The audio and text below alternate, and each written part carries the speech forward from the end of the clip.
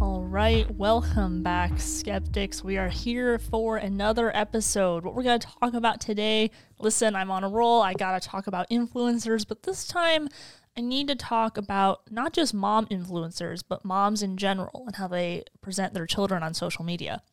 Plus, we're also going to talk a little bit about Ron DeSantis and him dropping out of the 2024 race. And we're also going to answer the question, is DEI finally letting up? Plus, a tragic story of a Navy SEAL being killed. We're going to talk about all of that today on Resident Skeptics. So we're going to go ahead and just dive right on in. Don't hate me. I do have Starbucks. I should probably go to like a local coffee shop, but here I am. We have some coffee. We're ready to go. I want to talk about mom influencers first. All right. And I want to ask a question. Are you a mom influencer or a momfluencer? I'm going to try to make that into a catchy one word. But the reason why I'm asking this question and bringing this topic to the attention of everyone, hopefully, who listens or watches this podcast, is because we also talk a lot about transgenderism here on the podcast. We talk about protecting the unborn. Now, you might ask yourself, what does that have to do with mom influencing? What is the connection? And here's the connection that I think we ought to draw here. And we're going to go ahead and look at an article, and we're going to go ahead and see what the connection is. All right, so we have a BuzzFeed article here that says, this man's mommy vlogger wife ignored his request to keep their children out of her content, and it started an important discussion. This is the article that we're going to be looking at today. Now, here's the connection. I was going to actually do it after the article, but I think it's going to be good if I tell you now. The connection is protecting the most innocent among us. We've seen a conversation that has happened in media over the last couple years about the effects of putting your child on your social media. Now, this can affect your child in a way of being more self-conscious, which I have actually talked about in some shorts on Resident Skeptics before. But there is also a connection about protecting your child's innocence, not just protecting their innocence from predators online, but also protecting their innocence in not blasting all of their information all over social media. Even if it's just your close friends. By close friends, some of us have thousands of Facebook friends that you really don't talk to that much. Learning about all of their intimate moments, their temper tantrums, every sweet little moment, suddenly it's not private anymore. And no one really asks the kids if they really want those moments up there. And let's face it, they're kids, so they probably don't understand the implications of putting those types of things online. But we're going to jump into why transgenderism, why abortion, why all of this is on par, or excuse me, for lack of better terms, falls into the same bucket of protecting children's innocence. Now, I'm not saying that posting pictures of your children online is the same as persuading your child to change their gender. I know that's not the same, but this falls under the same vein of protecting our children at all costs. And while we might think that posting pictures of our children is innocent and it's fun, and to a certain extent, some of it really is fun and has a harmless feel to it. But I think we have to take a little bit of a deeper look. So let's go ahead and look at this article real quick by BuzzFeed, talking about this man, essentially his wife putting videos of their children online. So let's go ahead and take a look. It's no secret that the relationship most people have with social media borders on oversharing. It's become more and more normalized over time to broadcast your real life online for the world to see. What started out as snapping a pic of your meal and posting out Instagram has developed into documenting the entirety of a 27-step skincare routine to record a getting ready with me video moments after waking up. Posting intimate details of our lives has become a social standard even beyond just sharing on private social media for close friends and family, especially now that content can be monetized. Now let's go ahead and stop there and talk about monetization. So one of the things that you will start to see in mom influencers, and I will try to separate mom influencers from moms that just overshare in general, although I think the line can be blurred. But once you get to a certain point in your followers, in your content, you will be able to monetize off of your children. For example, you can do an ad for, child's diapers, or even just getting that traction from posting your kids' content. So there is a line that gets blurred with wanting to just share your children and share some tips to, I need to share these tips, I need to share my children in order to make a living. So let's go ahead and just keep going here. But what happens when parents who constantly share their lives online include documenting the lives of their kids too? That's when social media presence creeps into ethically questionable territory. This topic of mommy vloggers, aka creators who focus on parenting content, complete with daily videos featuring their children on camera, has been a heated topic of discussion online because the kids cannot consent to be on the camera the way the adults can. While scrolling the Am I an A-hole subreddit, I saw that the Reddit user, basically, a Reddit user posted his experience and consequently fired up a discussion around this very subject. My wife wants to be an influencer on TikTok and YouTube. She has been creating mommy content and content about her day-to-day life, he said. When she told me this is something she wanted to do, I didn't have a problem with it.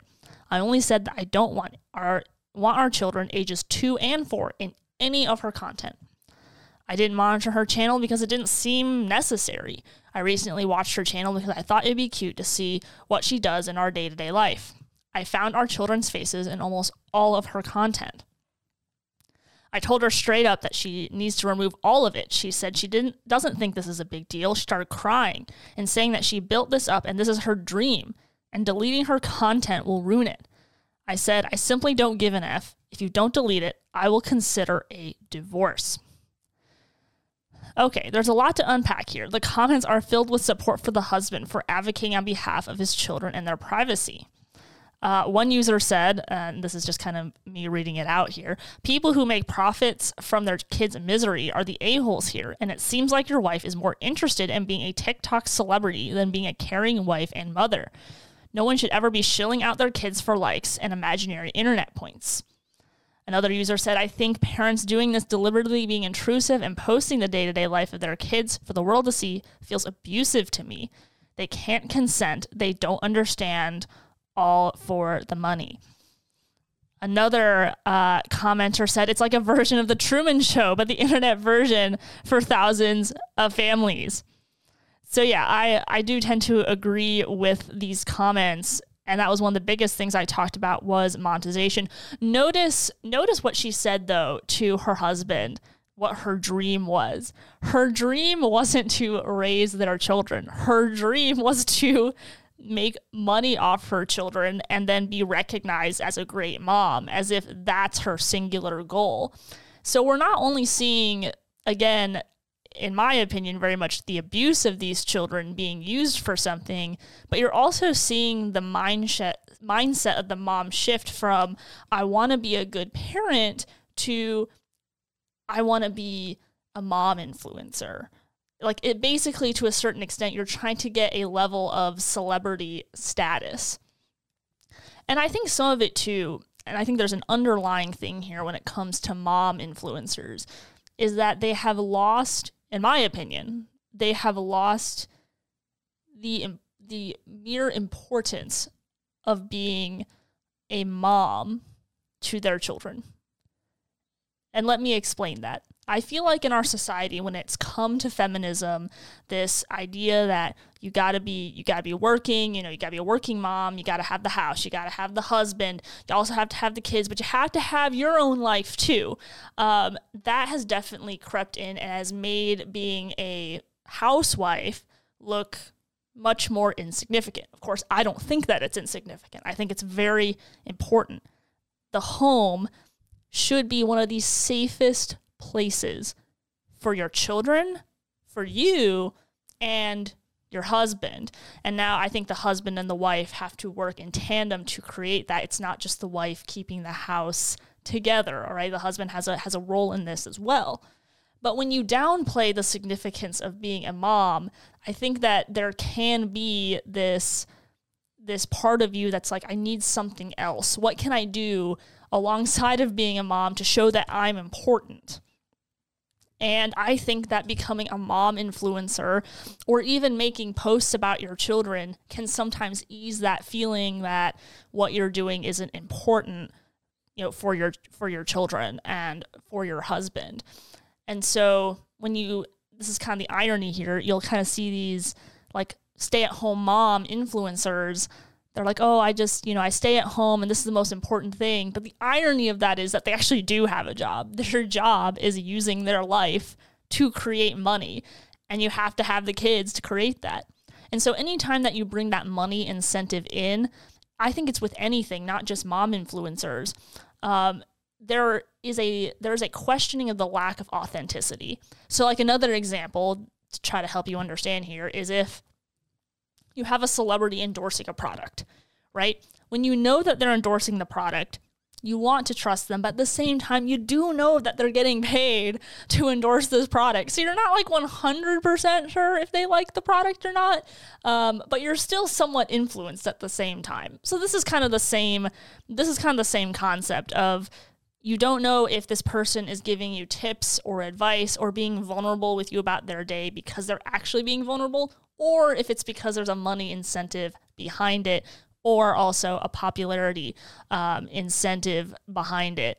So that's one thing here. So let's go ahead, keep going in this article.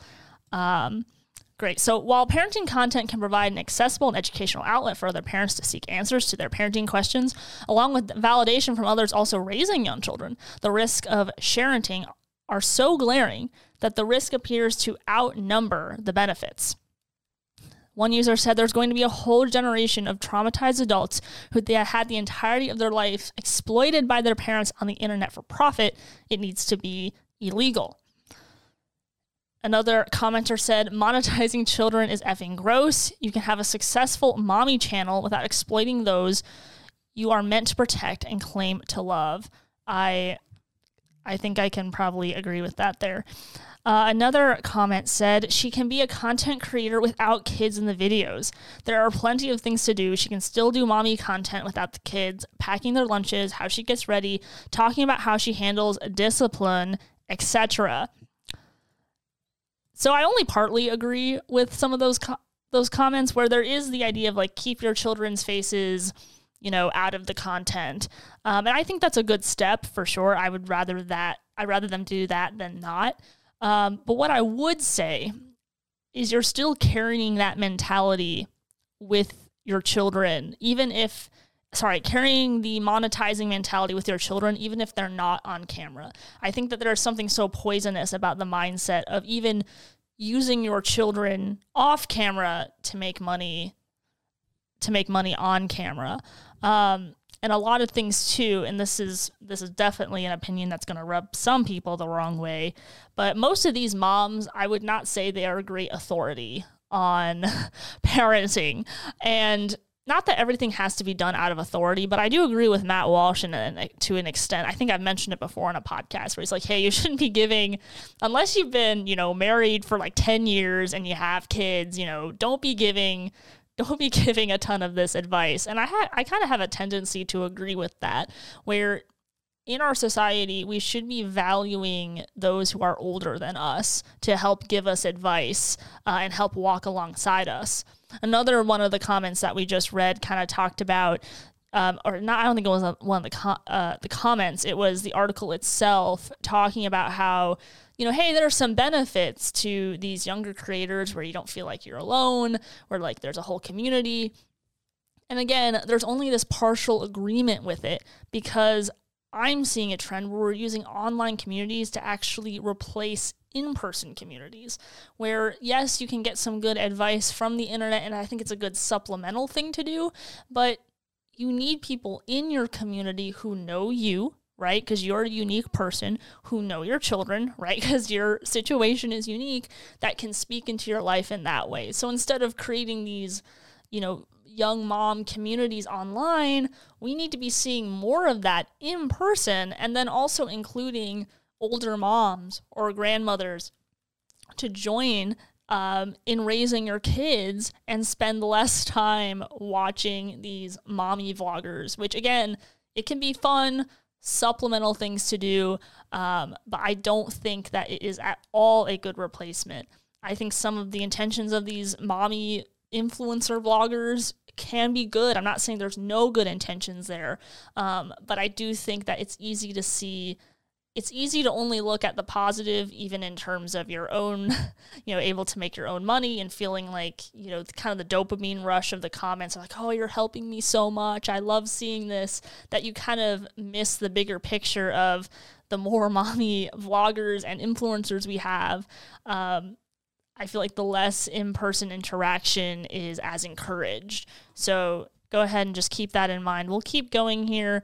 Whenever something as vulnerable as raising children becomes performative, then the authenticity gets called into question. Yep, that's exactly what I'm saying. For once, BuzzFeed and I are on the same page. Are parenting content creators experiencing their children's lives in terms of likes and shares? When the content revolving around your kids pays the bills, are the parents too concerned with the lighting and aesthetic to be fully present in the moment? Absolutely, they are not. They are not in the moment. They can't be fully present. This is what I'm talking about. Again, even if you're not having your kids on social media and you're just making the content with you in it, you still have that lean towards how do I make everything aesthetically pleasing, even if you keep your children's faces out of it, like they're still in the camera. Anyway, back to the article. How is this kind of overexposure childhood going to affect kids in the long term? Though we definitely have all of our opinions on the subject, I was curious to see what experts have to say. Okay, and so they're going to go ahead and go into this expert here from the University of Florida, and I'll go ahead and just read her quote. It says, it's very rare that parents are sharing maliciously, but they haven't considered the potential reach or longevity of what is happening with the information they're posting, she says. The reality is that the data shared by parents could be revealed by Google search algorithms for years to come, and we don't know what our child's goals might be when they get older. This is an excellent point, which is going to lead into my next point about not just mommy vloggers or influencers, but like I said, there is kind of that blurred line between just an oversharing mom that slowly makes it into the influencer category. So let's go ahead and talk about this. It's probably the scariest thing. And moms, I want you to pay attention because I don't want you to think that I hate you. I don't hate you. I think, like this person said, I don't think it's malicious, but we have to understand the full ramifications of what we're doing when we're oversharing about our child. They're too young to consent. They also don't know what they want to be, and they might look back and be like, man, I really wish mom hadn't shared those pictures of me in the bathtub. Even if it is just to 200 of your closest friends, that's 200 people that have seen your child in the bath, like have seen, if I'm a grown-up child, like that have seen me in the bathtub, right? When normally, me growing up, so I'm 25 now, the only person that would have seen me in the bathtub was my mom and maybe my dad and maybe my siblings. And now it's being like put out to, let's just say it's even 50 people. That's like 45 people too many, right? We have to think about these things. But here's what's scarier. What's scarier is that there are sickos out there that very much want to use this content to their advantage. And with the way that technology has progressed, I'm hoping that you've heard about this. If you haven't, this is a great way to learn about it.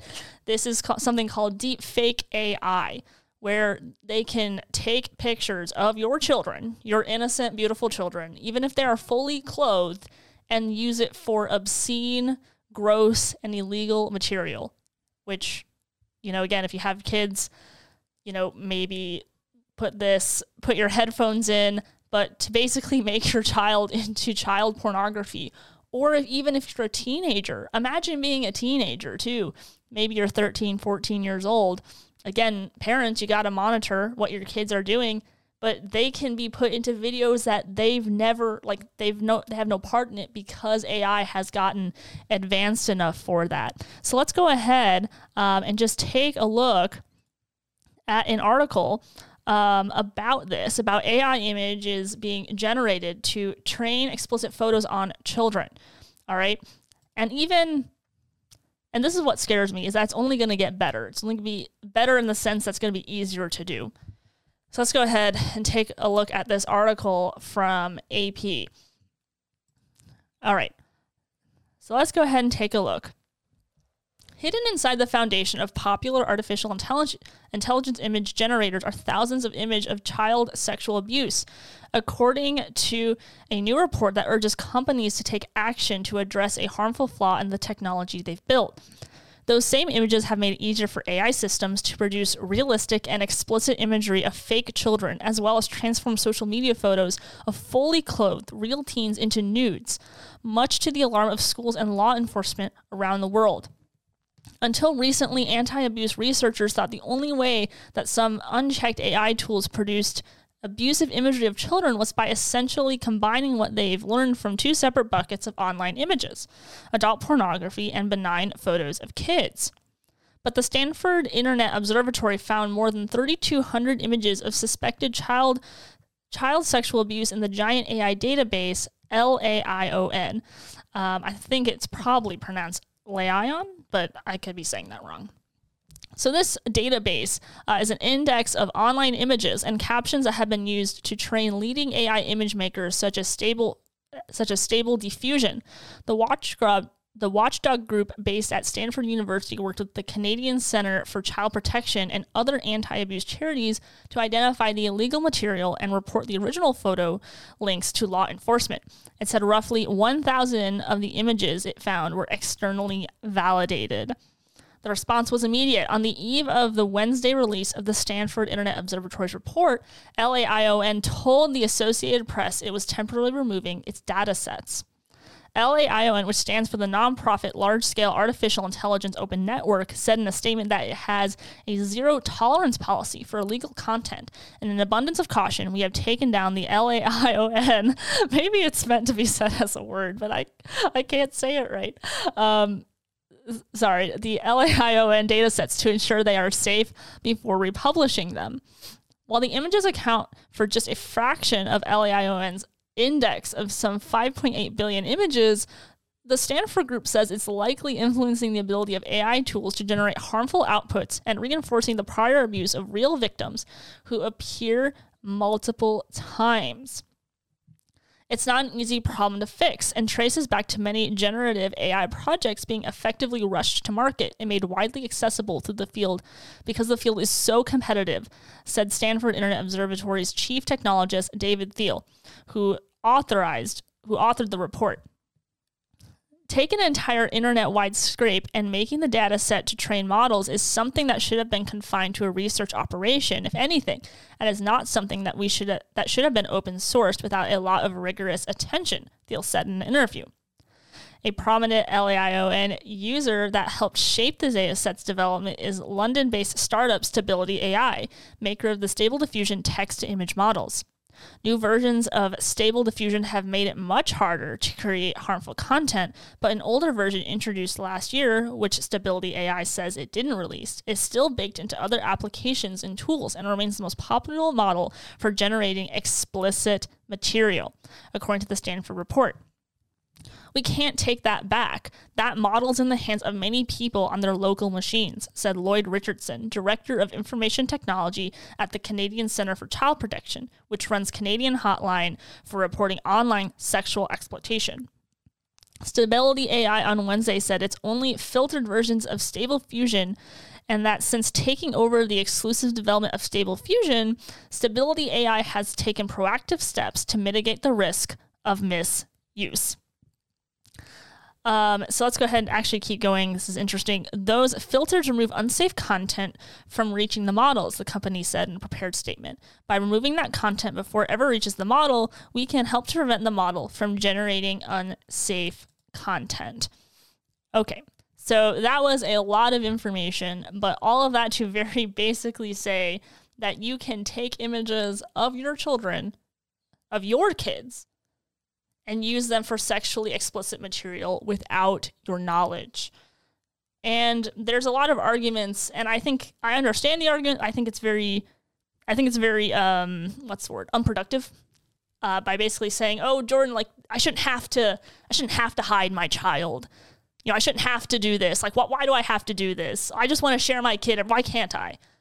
And I say, okay, I understand. I understand. But that's not the case. Like, are you going to try to talk to all the sickos out there? Like, the reality is that these people exist out there.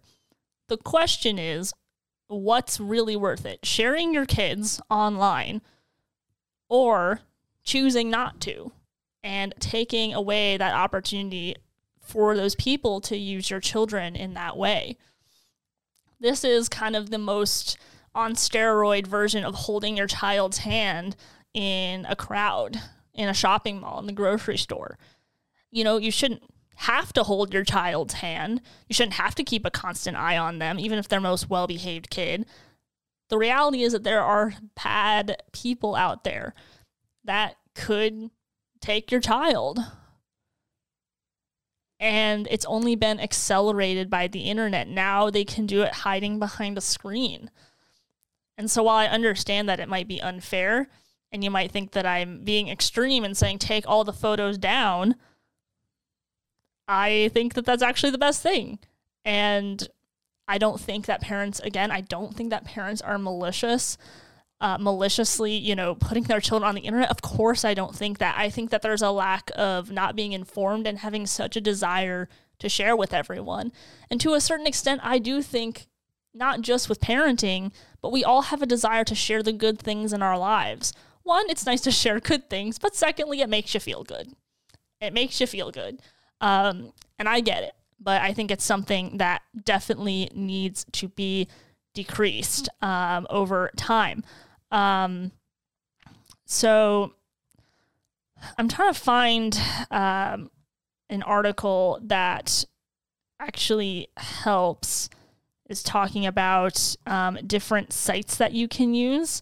So there's a New York Times article that talks about a search engine. Here we go. Great. So we have an article that talks about a search engine called PimEyes, and according to this New York Times article, it says that PimEyes is a startling search engine that finds photos of persons on the internet within seconds using facial recognition technology. When she uploaded a photo of her 7-year-old son, and by the way, the person they're referring to is kind of a mom influencer who had her children online. She had millions of followers, and became very frightened and then took her children off the internet. So when she uploaded photos of her 7-year-old son, the results include an image of him she had never seen before. She needed a $29.99 subscription to see where the image had come from. Her ex-husband had taken their son to a soccer game, and they were in the background of a photograph on a sports news site. Sitting in the front row behind the goal, she realized she wouldn't be able to get the news organization to take the photo, but she submitted a removal request via an online form to PimEyes to that her son's image would not show up if other people searched for his face. So, and you kind of keep reading the article, and she just talks about some other stuff that she did. Basically, I would look into PimEyes. I cannot personally recommend it, but taking time to protect your child's identity is important, especially important. And one thing I will also say to end off this subject is that when it comes, so we have like young children. We have, your 2-year-olds, 9-year-olds, 10-year-olds. I would also consider being very careful with your teenagers. And when I say teenagers, I'm talking like 13 to 16 years old. I'd even go higher to 18. But if you're not going to let your kid roam around the universe all by themselves, why would you let them roam the internet by themselves where there are predators that are out to get them? You need to be educating your children. You need to be protecting your children. They're not adults yet, and they can't make all the fully formed decisions that we hope that they'd be able to. They can't, though. And that's why I put protecting your children online under the same in the same basket as protecting your child from, gender confusion, protecting your children in the womb. They're the most innocent among us. They're not able to make these fully informed decisions. Some can't even speak for themselves, especially if they're unborn. And even when they're like 2 years old, they're still not great at speaking for themselves. So we have to take the initiative to protect them. Even if we want to share the cute photo of our child, we need to be careful. Okay, so I think I'm done with this topic. I will look for the hate mail in the Resident Skeptics email, and by me, I mean our manager. So real quick, I don't want to spend too much time on this because I just feel like everyone else has already talked about it. So I'm going to spend like 2 minutes maybe talking about this. But the biggest news that happened over the weekend was DeSantis dropped out of the race and endorsed Trump, which no surprise there that he endorsed Trump. I am kind of surprised that it was this soon. I kind of thought he would hold out a little bit longer, but maybe he's making a play for the VP. I don't know. But I think here's a couple things that we can take from this. I think one of the first things we can take is that charisma and star power matters in politics more than policy sometimes. And while I think DeSantis has great policies, as his campaign kept going on, I realized that he lacked the star power. He lacked the charisma. You can kind of see this too with Barack Obama, where he might have had really bad policies. He might have done a really bad job, but the man did know how to speak. The man did a fantastic job knowing how to speak. And I think that's why you also see approval ratings dropping for people like Kamala Harris and Joe Biden. Like, speaking is really important, and having that charisma, neither of them have that charisma. And while I think that Ron DeSantis is leaps and bounds ahead of Kamala Harris and Joe Biden in regards to speech, he still just lacks that punch. And it's hard to punch up to somebody like Donald Trump, who has a lot of that star power, who's known for his star power.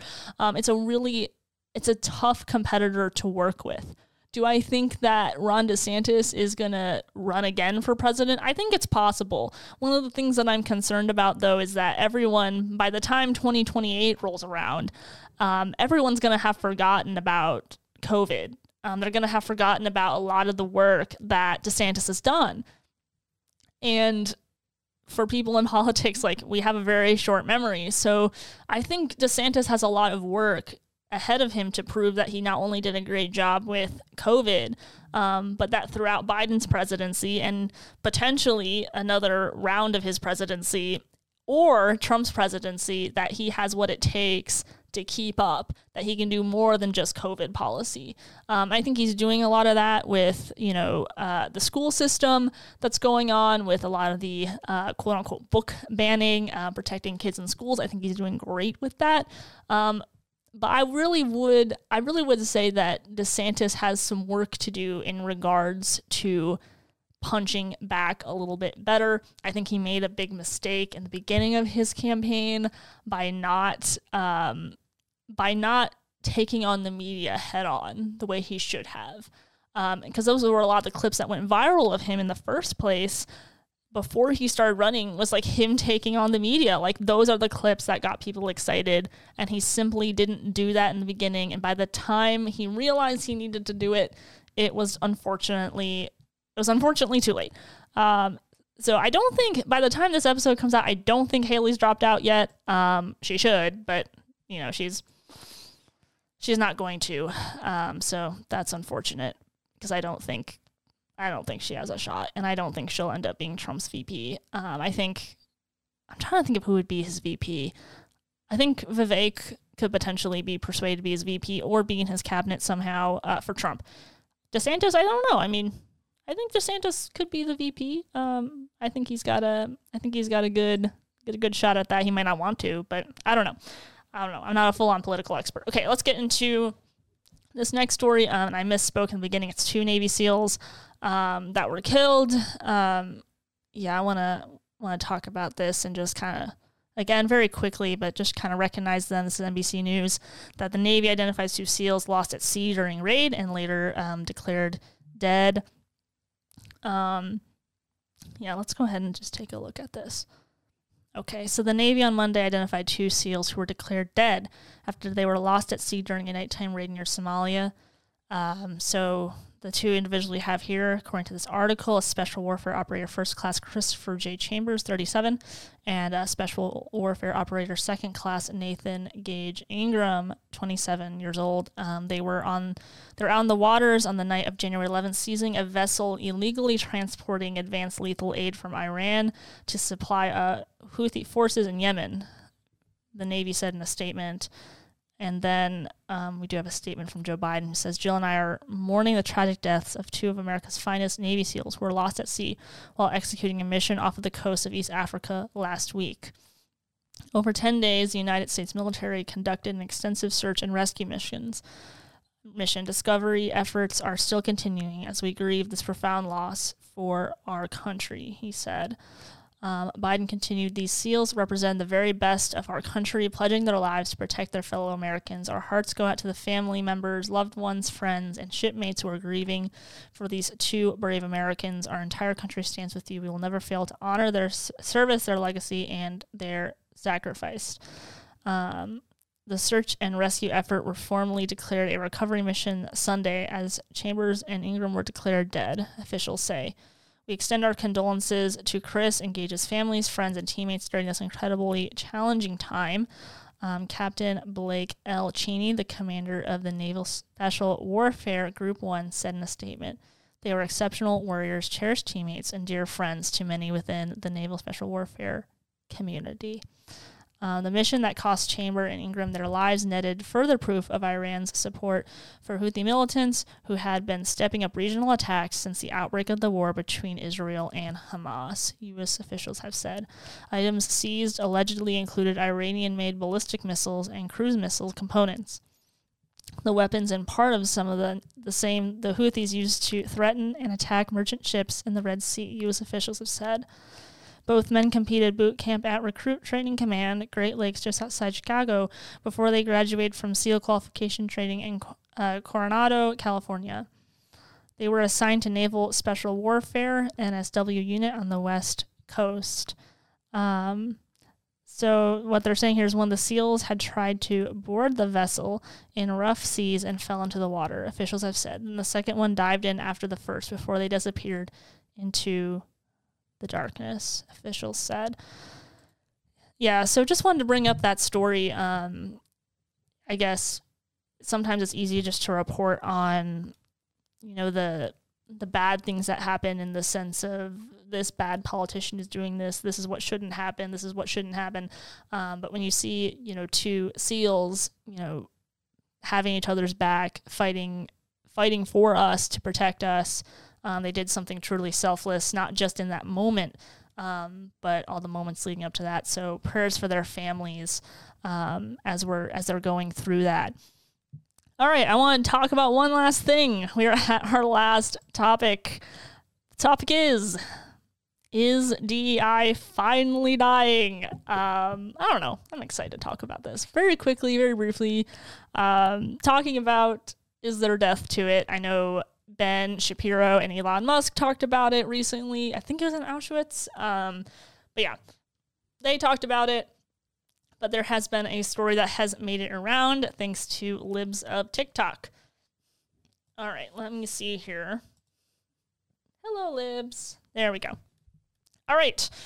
So, Cigna, a very big health insurance company, says race is a social construct invented to marginalize Black people and perpetuate racism in America. They also teach that there are many genders. So they've definitely fallen into some hot water. This is over some of the training that they had. But most of what you can see here is pretty standard, diversity, equity, inclusion stuff. One thing I thought was interesting, though, about this when I was reading it was this last paragraph here that says, however, be mindful that we should not use the term referred pronouns because this implies that there is a preference or that they may have a choice when it comes to gender identity. When it's not a choice at all, it's who we are. Oh my gosh. That's really funny. It's so weird that a health insurance company would say this, because when you deal with people's health, like, their gender and their sex matters, because that changes how you treat them, because men and women are, made differently, and no, you don't get a choice about it. So they're in some pretty hot water for that. And then some other good news, though.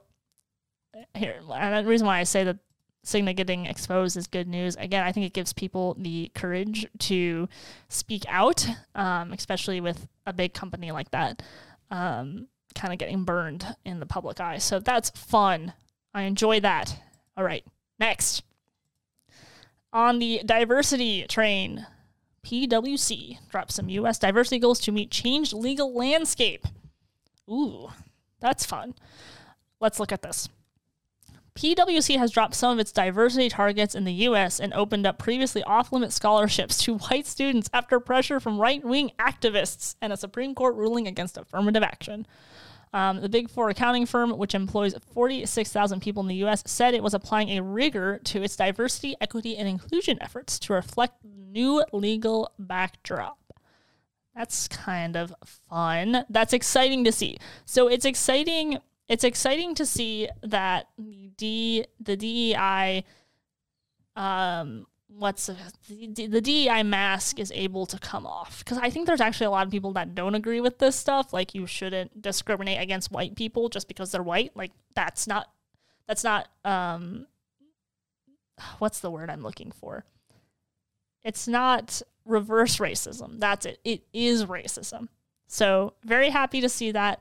Happy to see Cigna in some hot water, because that means that hopefully other companies will reconsider what's in their training. And then it might even give people the opportunity to speak out, even if it is anonymously, because you have to remember with situations like this, there might be policies against leaking this kind of information, but you're also dealing with public relations, which means while they might have the right to fire somebody, it would look really dang bad if they did. So I think that the political landscape is changing. I like the way this is going. I'm excited. Go away, diversity, happy times. And I think that's all I have to say in that regard. And I think that this is going to conclude our episode for today. I hope that you enjoyed it. Hope you found it entertaining, helpful, and useful. If you like Resident Skeptics and you haven't liked us and subscribed to us on YouTube, what are you doing? Make sure that you subscribe for more content. We have some of our contributors coming back with us. So we're very excited about that. Make sure that you follow us on Instagram and Facebook, and make sure you also follow us on Spotify as well, so you don't miss any of our episodes with all of our other hosts, which include Connor, Isaiah, and Steven, plus special guests.